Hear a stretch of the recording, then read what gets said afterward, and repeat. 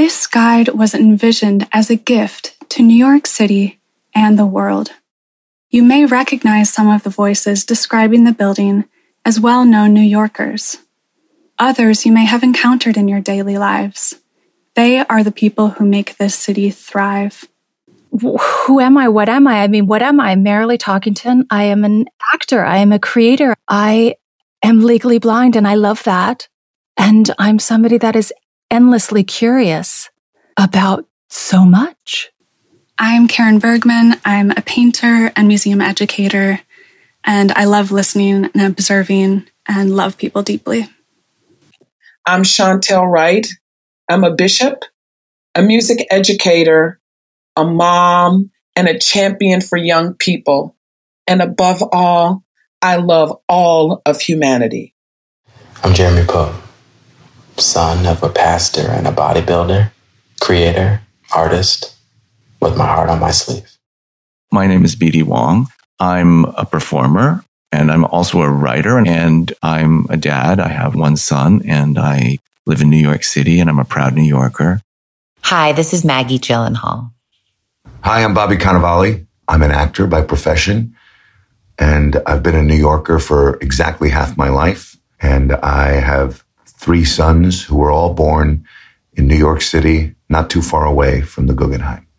I am Azuri Jenkins. I'm a birth worker. I am a yoga teacher. I'm a healer.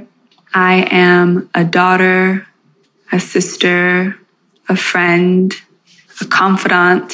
I am a Black Indigenous woman from this landmass. I am a deep lover of the earth. This sensory-focused building tour is based on verbal description, a technique that aims to deliver precise observation of the visual world. For more than a decade, the Guggenheim Mind's Eye program has provided verbal descriptions of collection artworks for visitors who are blind or have low vision. Conducted by arts and education professionals, Mind's Eye programs include verbal description, conversation, sensory experiences, and creative practice. Participants in Mind's Eye reviewed this building guide during its creation, and their input was an essential ingredient. We invite you to listen to verbal descriptions of collection artworks, which can be accessed through the Guggenheim's digital platforms or by participating in a Mind's Eye program. Speak with a staff member or visit our website, guggenheim.org/mindseye, for more information. We hope that this guide will allow everyone to experience the Guggenheim Museum and delight in this icon of New York. Walking north along Fifth Avenue, we pass rectangular New York buildings with towers 10 stories high and taller. Traffic rushes by. Central Park is on our left. We may hear pedestrians talking or birds calling above us in the foliage. Crossing 87th Street, we glimpse a bright ivory gray curving form ahead protruding from the rectilinear shapes around it. The trees and buildings partially obscure the view, but as we near 88th Street, the circular concrete building reveals itself in full magnificence. It's the Solomon R. Guggenheim Museum. The Guggenheim occupies the whole stretch of Fifth Avenue between 88th and 89th Street. We sense that the building belongs to this place. It's dug in, emerging from beneath the ground plane. It's an asymmetrical building. On the south side of the block is a large circular form, like an inverted 4-layer tiered cake, each ring wider than the one below it. The base of each layer cuts in at a sharp angle, so the tiers seem to float, with space between them. On the north side of the block is a smaller circular form, half the other's height. The structure gives the overall impression of an air traffic control center, distinguished by half-moon-shaped windows with dark mullions that span one level, a rectangular form sandwiched between that level and the building's top floor, circled with windows in the round. there's a sense that both circular forms are sitting on a deep, hovering shelf as a second-floor concrete wall wraps around them. We also see some vertical elements skewering the building together. The entire building is painted a light gray, though on a sunlit day it can appear bright white. The only exception is a frieze circling the top of the smaller building, which is a greenish tone made of copper. Moving closer, our sense of scale changes. The structure feels intimate and contained. It's set far back from the street and looks deceptively small tucked between the tall buildings around us, yet the curves of the building reach out towards us, gently muscling the city grid to the side. Looking up, the bright facade bulges out towards Fifth Avenue. The round layers aren't entirely smooth. The skin of the paint reveals a diagonal grid in the concrete from underneath. Soft shadows emerge when the sun hits at certain angles. As we step towards the building, the sidewalk widens. Street vendors are parked along the way, and the aromas of hot dogs and falafel drift toward you. The sidewalk ends at knee-high walls, creating a buffer zone between the building and the street where deep planters embedded in the urban block make a landscaped garden and reveal a ramp to a side entrance below street level. Year-round, people perch along these walls, taking in the sun, enjoying a snack from a street vendor, or watching the passing parade of New Yorkers and visitors. Approaching the museum's main entrance, the walls funnel us into the shadow of the overhang.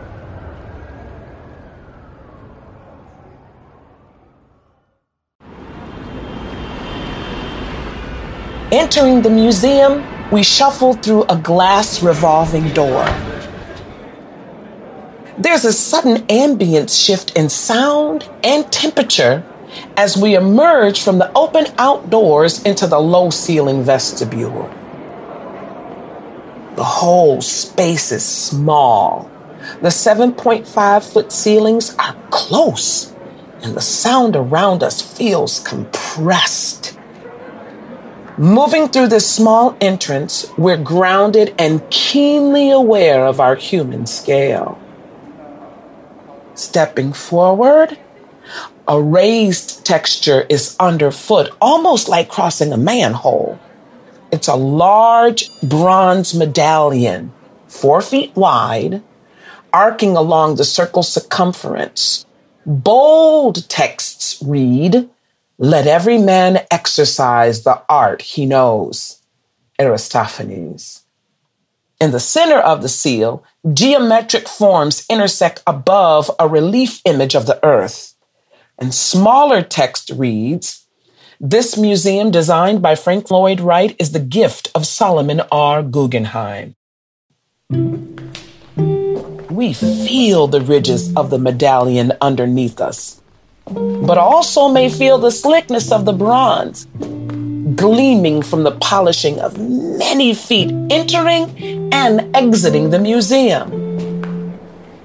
A few steps forward, and the low hovering ceiling suddenly opens. There's an extreme shift in sound, light, and visual perspective field as an expansive space opens in front of us and above us. A wide, hollow cylinder with a continuous spiraling ramp climbing the walls, topped by a large skylight or oculus, 96 feet above us. This is the Guggenheim's Rotunda. It visually resonates with a town plaza, with people milling about. It's surrounded by the quarter-mile concrete ramp and a widening 6-floor spiral, coiling up to the skylight. The continuous ramp is punctuated by a column of bulging overlooks, like theater balconies perfectly stacked on each level, receding into the open space above. This is not such a tall structure, but it feels monumental with the expanse of light and space surrounding us.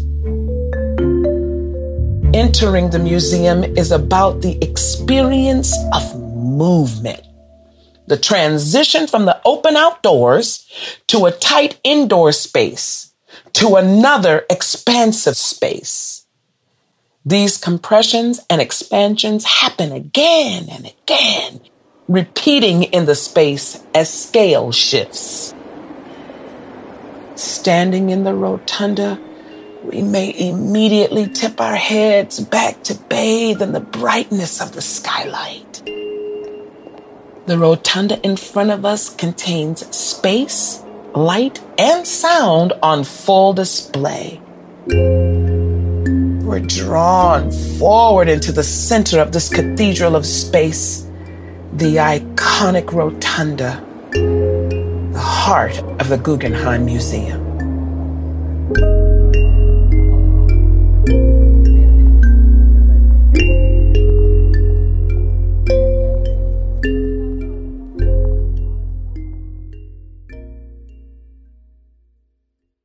Nothing is static in the museum's rotunda.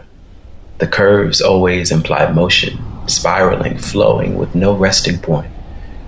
This also translates into sound. At all times, we are aware of murmuring enveloping us, even the water in the rotunda's elliptical fountain merging with the general soundscape like another voice.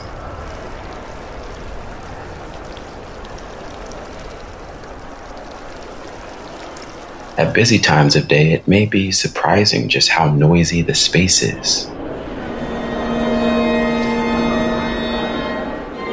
Waves of sound bouncing off the building's concrete plaster and terrazzo curves.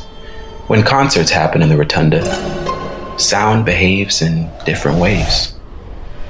Amplified music can reverberate off the hard curves. Other times, sound gets sucked up into the void and seems to disappear. Non-amplified instruments like brass and string and choral voices often resonate organically. The Guggenheim has spaces similar to Grand Central's Whispering Arches, where the curved dome allows sound to travel a long way to a specific destination. On the second level of the ramp during busy periods, leaning towards the wall, voices are suddenly drowned out by a projection sound of the rushing fountain below, somehow traveling up the curving wall. When no one's in the space, the same thing happens much higher up, on the top level of the ramp, facing the rotunda's void below.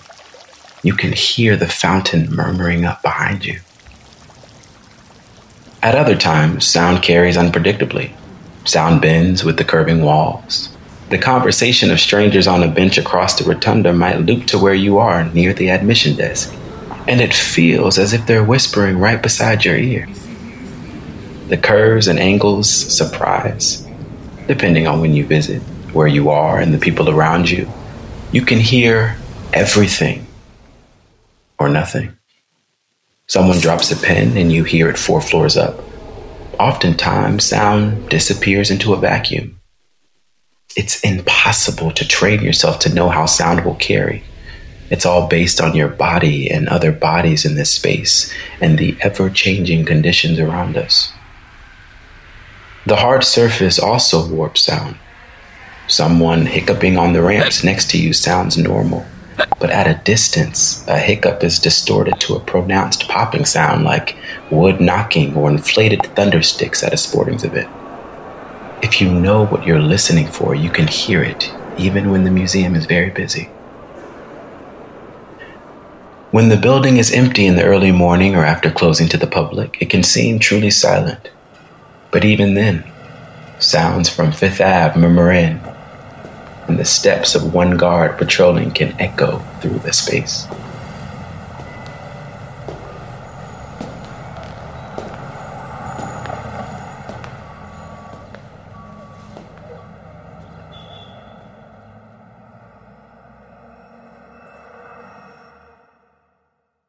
At the base of the spiral ramp, a 1/4 mile path unfolds in front of us in ever-widening loops. The ramp climbs steadily at around 3 degrees, creating a continuous gallery space around the rotunda. But the slope is inconsistent. At places, it nearly flattens, while elsewhere the angle is as steep as 5.5 degrees, slowing our pace as we hike up.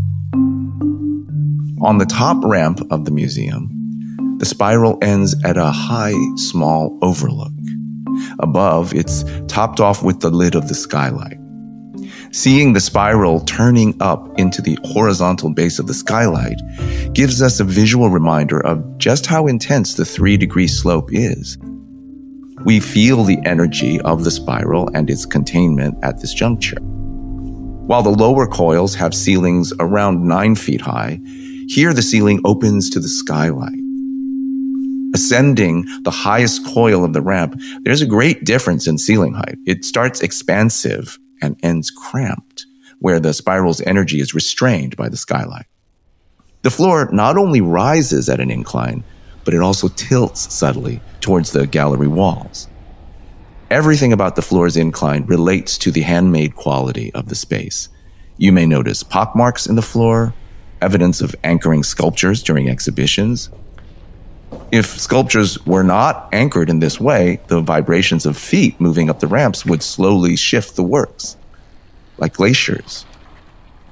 The first 2 levels of the ramp have straight vertical walls, but starting on level 3, the wall leans back to an angle of about 105 degrees, like the slant of an artist's easel.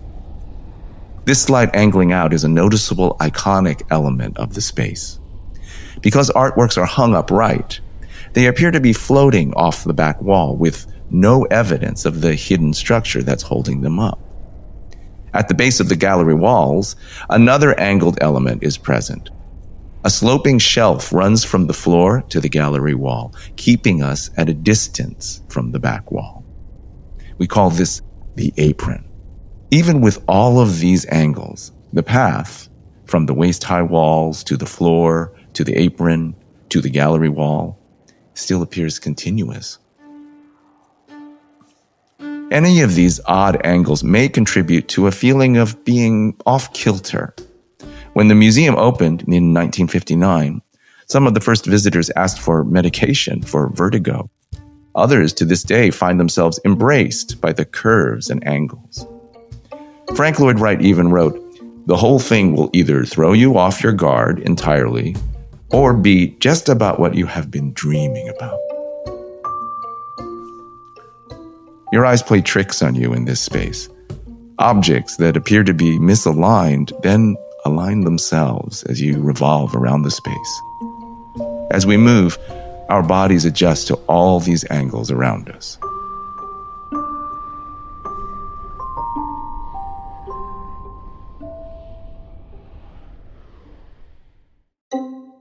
As you walk up the spiraling ramp, an ever-expanding space unfurls in front of you.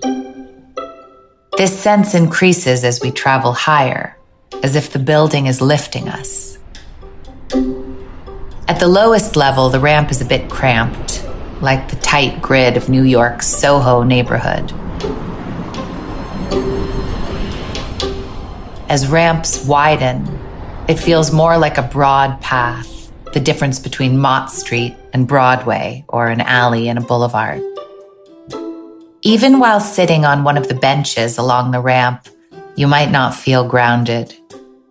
On the bump outs, the balcony-like semicircles projecting into the rotunda, we feel we're suspended in the void.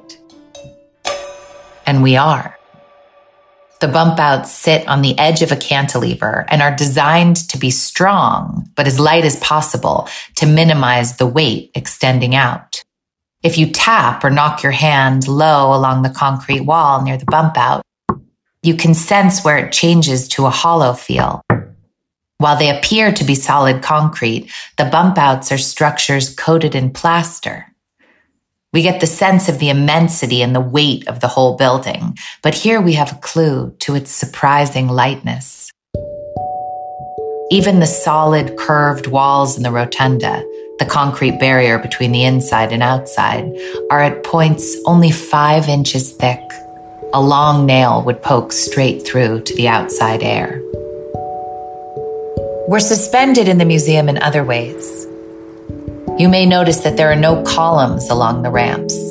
In fact, the ramps project out too. At regular intervals, they are intersected by vertical concrete walls called web walls, about 8 inches thick. These run from the ground up to the oculus, supporting the spiral like a rib cage. There are 12, radiating at 30-degree intervals around the circular ramps. The ramps actually hang off these walls. On the lowest ramp, the web walls only extend toward you about a foot. As each coil of the ramp widens, they protrude more and more, dividing the space like citrus fruit membranes. By the top level of the ramp, the web walls feel less like protrusions and more like walls, separating a continuous coil of open, self-contained galleries. From bottom to top, the building is like a crescendo. The widening ramp and growing web walls increase the rhythmic pace as we travel up. The web walls lift each ramp, and we feel this sense of levitating. Aware of all this suspension, you may feel the rotunda floor is the most stable place in the museum. But though we feel grounded on the flat floor, even here, we're still in suspension, cantilevered over another space. Immediately underneath us is a cavernous, carpeted theater.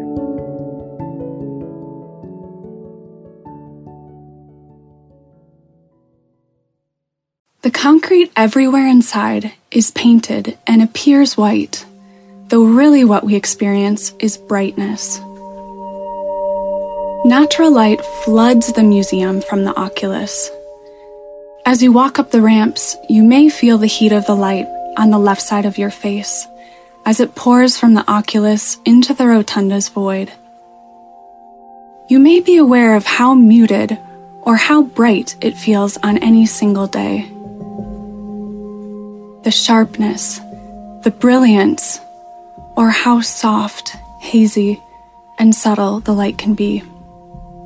The quality of light can completely transform the feeling inside the museum. When the writer and poet Jorge Luis Borges visited the Guggenheim, when nearly blind, he said, "Light was entering through a glass dome, they told me, and I perceived it over my head as if we weren't inside a building, but in the open air." Most of the time, the oculus has a cover on its exterior, like a snug cap, protecting the artwork from direct sunlight. When the cover is on, the light is filtered and diffused. On the top ramp, you can still feel it substantially brighter, like standing on a roof. During the rare times when the cover is off, sunlight floods the whole space, immersing visitors in direct light. Throughout the day, the sunlight shifts along the ramps, tracking time like a sundial. At certain times, the inside edges of the parapet are washed in continual light. In the afternoon, we sense the blazing sun entering the large windows on the ground floor, looking out to Fifth Avenue and Central Park. Light is brought into the space in other ways. Continuous strips of window panes run along the middle coils of the ramp, called ley lights.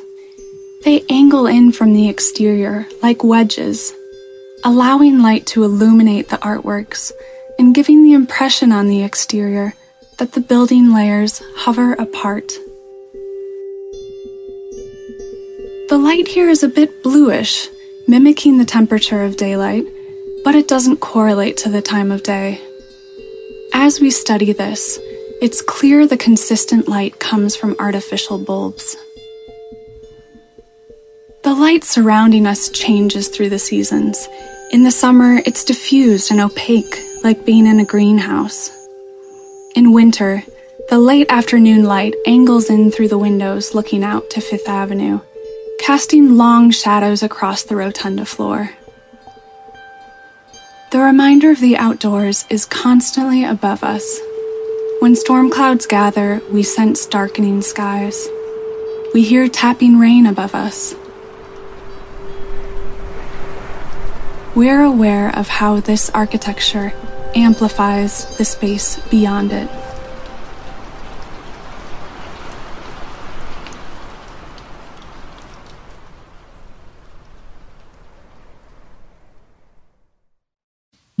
There is an interplay between the small and intimate and the grand communal spaces within the building. The High Gallery, one of the first exhibition spaces off the ramp, is a double-height gallery approximately 20 feet tall, open and airy. It's an alcove that we must step up into, ascending 3 low stairs. This gallery has unusual proportions. It's a fraction of a large cube, like a triangular wedge. Looking back and up, we see a semicircle opening on the wall where people stand on a level above us, looking down into the gallery. Their presence on the ramp above us, framed by the semicircle window, makes it feel as if they might deliver a speech. Throughout the museum, overlooks like this reveal the interconnected nature of the building. Stepping back onto the ramps, we are again in a human-scale space. Ceilings about 9 feet high hover above us for most of the ramp's coils. We have a sense of a comfortable environment in terms of sound and movement around us. As we continue up, there are alternate paths into other spaces off of the spiral. Behind the rotunda are the tower galleries, rectangular spaces with flat floors and high ceilings with a measured, expansive feel. Tucked behind the large columns skewering through each floor, you'll find an entrance to these quiet galleries or an overlook to view the tall rooms from above.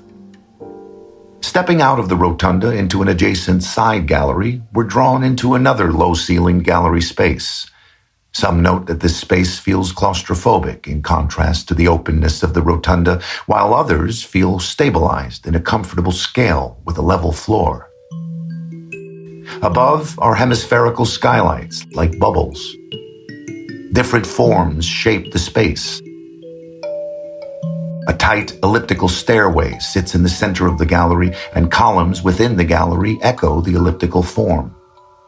One level up in the museum cafe, floor-to-ceiling windows look over the treetops of Central Park and also offer a closer view of the rotunda's exterior. These idiosyncratic spaces unfold as we deviate from the main path, allowing us to experience the building anew. Throughout the museum, you can choose your own path. We might step from the bright rotunda into the tight elevator. Unlike most elevators, it is a semicircle, like we're inside half a cylinder. We feel compressed, not only by the shape of the walls, but also by the color, a deep, dark red, which stands in stark contrast to the rest of the building's bright tones. While the building is predominantly circular, there are moments of great geometric shift. Tucked behind the rotunda's elevator is a staircase where the dominant shape is the triangle. Looking up or down, the stairwell's center creates a void in a perfect equilateral triangle through 5 floors. We can feel where the walls meet at 60-degree angles. The shape of the stairway is echoed in the 3-sided light fixtures embedded in the ceiling. These triangular lights also appear above us every few paces along the rotunda's lower ramps. Throughout the museum, sightlines confirm or confuse our sense of scale. Looking up from the rotunda floor, the narrowing void creates a forced perspective, making the oculus appear higher than it is. The size of people on the ramps disturbs the forced perspective. Sometimes all it takes is a child's head peeking over the ramp wall to break the illusion. As we ascend the ramp, walls near hip height, always on our left, separate us from the open void of the rotunda. If you place your hand on the wall, it's surprisingly low. It's 3 or 4 inches thick and rounded. It's not perfectly smooth, but feels very comfortable in our hands. Running our hands over it, we find it's pitted and uneven, like an orange peel or a cantaloupe, due to the many layers of paint used to touch up the walls to keep them bright. The gallery walls also feel like an orange peel or unglazed terracotta.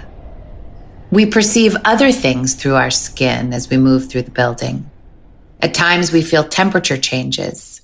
The top of the ramp may seem much cooler with its higher ceilings, or hotter with the bright sunlight above. There's a clear sense of air moving through the space. As you walk past certain places, you can hear the mechanical input of ducts right above the parapet walls in the ceiling that slopes down towards us. A huge motor on the roof circulates clean, filtered air, ventilating the rotunda 24/7, like the lungs of the building. The highest overlook may be the most tactile spot in the whole space.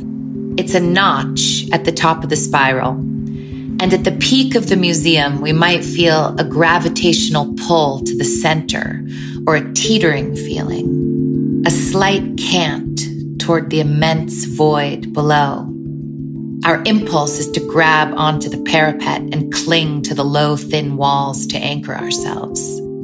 Surrounded by immersive light and space around us, all these tactile inputs together might evoke an emotion in your gut. As the pinnacle of the spiral's trajectory, this space invites a pause to embrace a flood of sensory feelings. We may find ourselves drawn to the edge, peeking over, stepping back, and peeking again, playing with the architecture.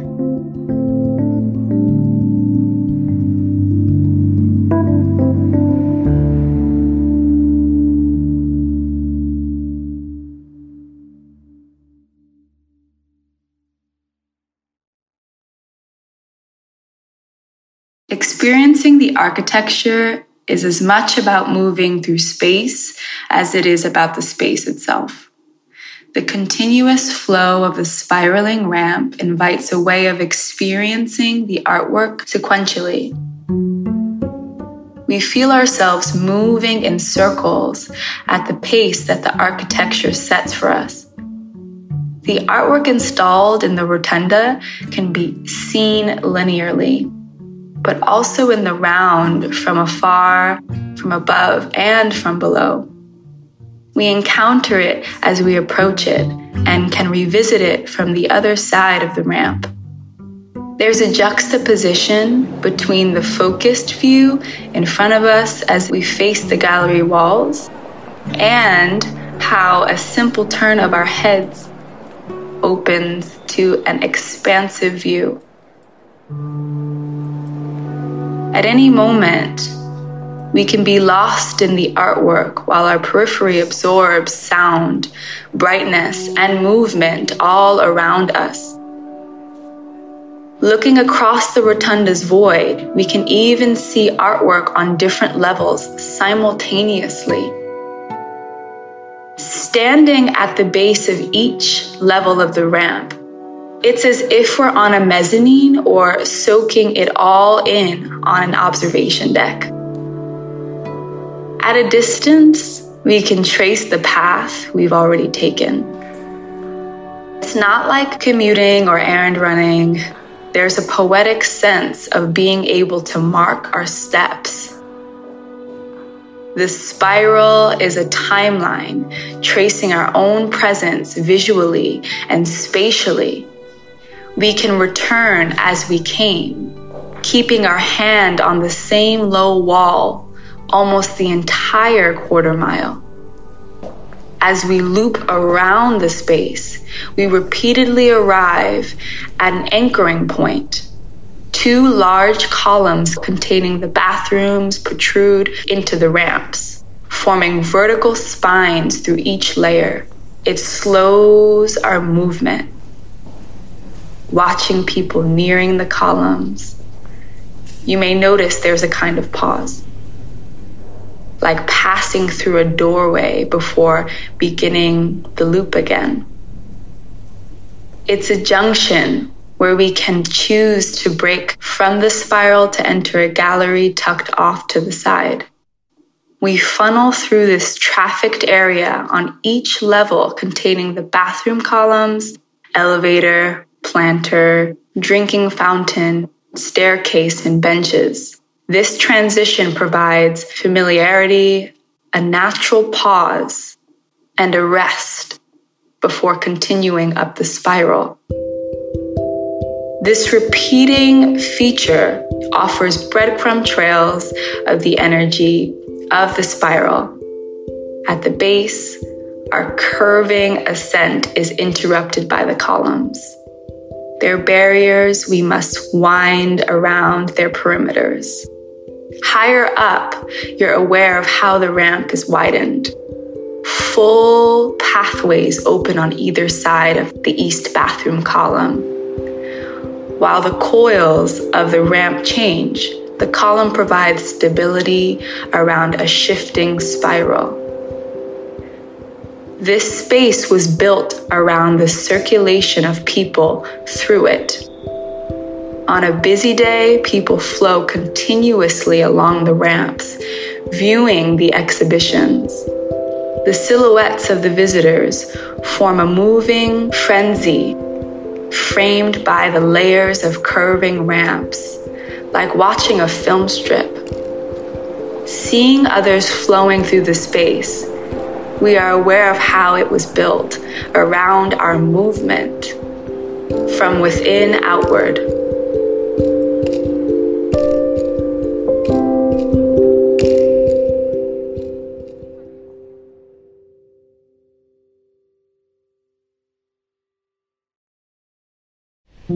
As we move through the museum, below our feet is the terrazzo, a rock-inlaid floor. The stone chips are desert tones, tan, light brown. If you reach down, it's smooth and cool. The resin is a light color, similar to the paint tone in the whole space, so intersecting surfaces and materials seem to flow continuously. Embedded metal in the terrazzo floor outlines wide circles under our feet. They feel human scale that were meant to fit here. They're 4 feet wide, contained within your wingspan as you hold your arms apart. The metal is zinc, and the subtle trace line is about the width of a pencil. The circles unfold around us in a radiating grid. The circles echo above in one of the side galleries, where 4-foot wide circular skylights bring natural light into the gallery. It feels like the trace circles below us have been punched through the ceiling. Beneath us, the metal circles continue along the spiraling ramp and almost everywhere we go. Even outside the museum, they're embedded in the sidewalk, pavement underfoot. They touch neighboring circles and form a stamped pattern down the block like an unfurled carpet. Everywhere circles repeat, above us and below us, inside and outside, creating a sense of harmony. Even the admissions desk, made of oak, is a portion of an arcing circle. The circle is completed outside the museum's walls, in the curving edge of the planters along Fifth Avenue. We move with the circle, in the tight revolving door and wider spirals through space. Materials repeat too. Handrails down the triangular staircase tucked behind the elevator are brass with a cool, smooth surface and a bright golden sheen, as are the wide, shallow bowl drinking fountains. The bronze medallion underfoot as we enter and exit the museum has a similar bright sheen. Every part of this building responds to and enhances dynamic forces, taking us out of our normal operations and engaging our body and our perceptions. If we give ourselves up to the building, it lifts us, disorients us, grounds us, compresses us, embraces us, envelops us. Often we sense these forces simultaneously.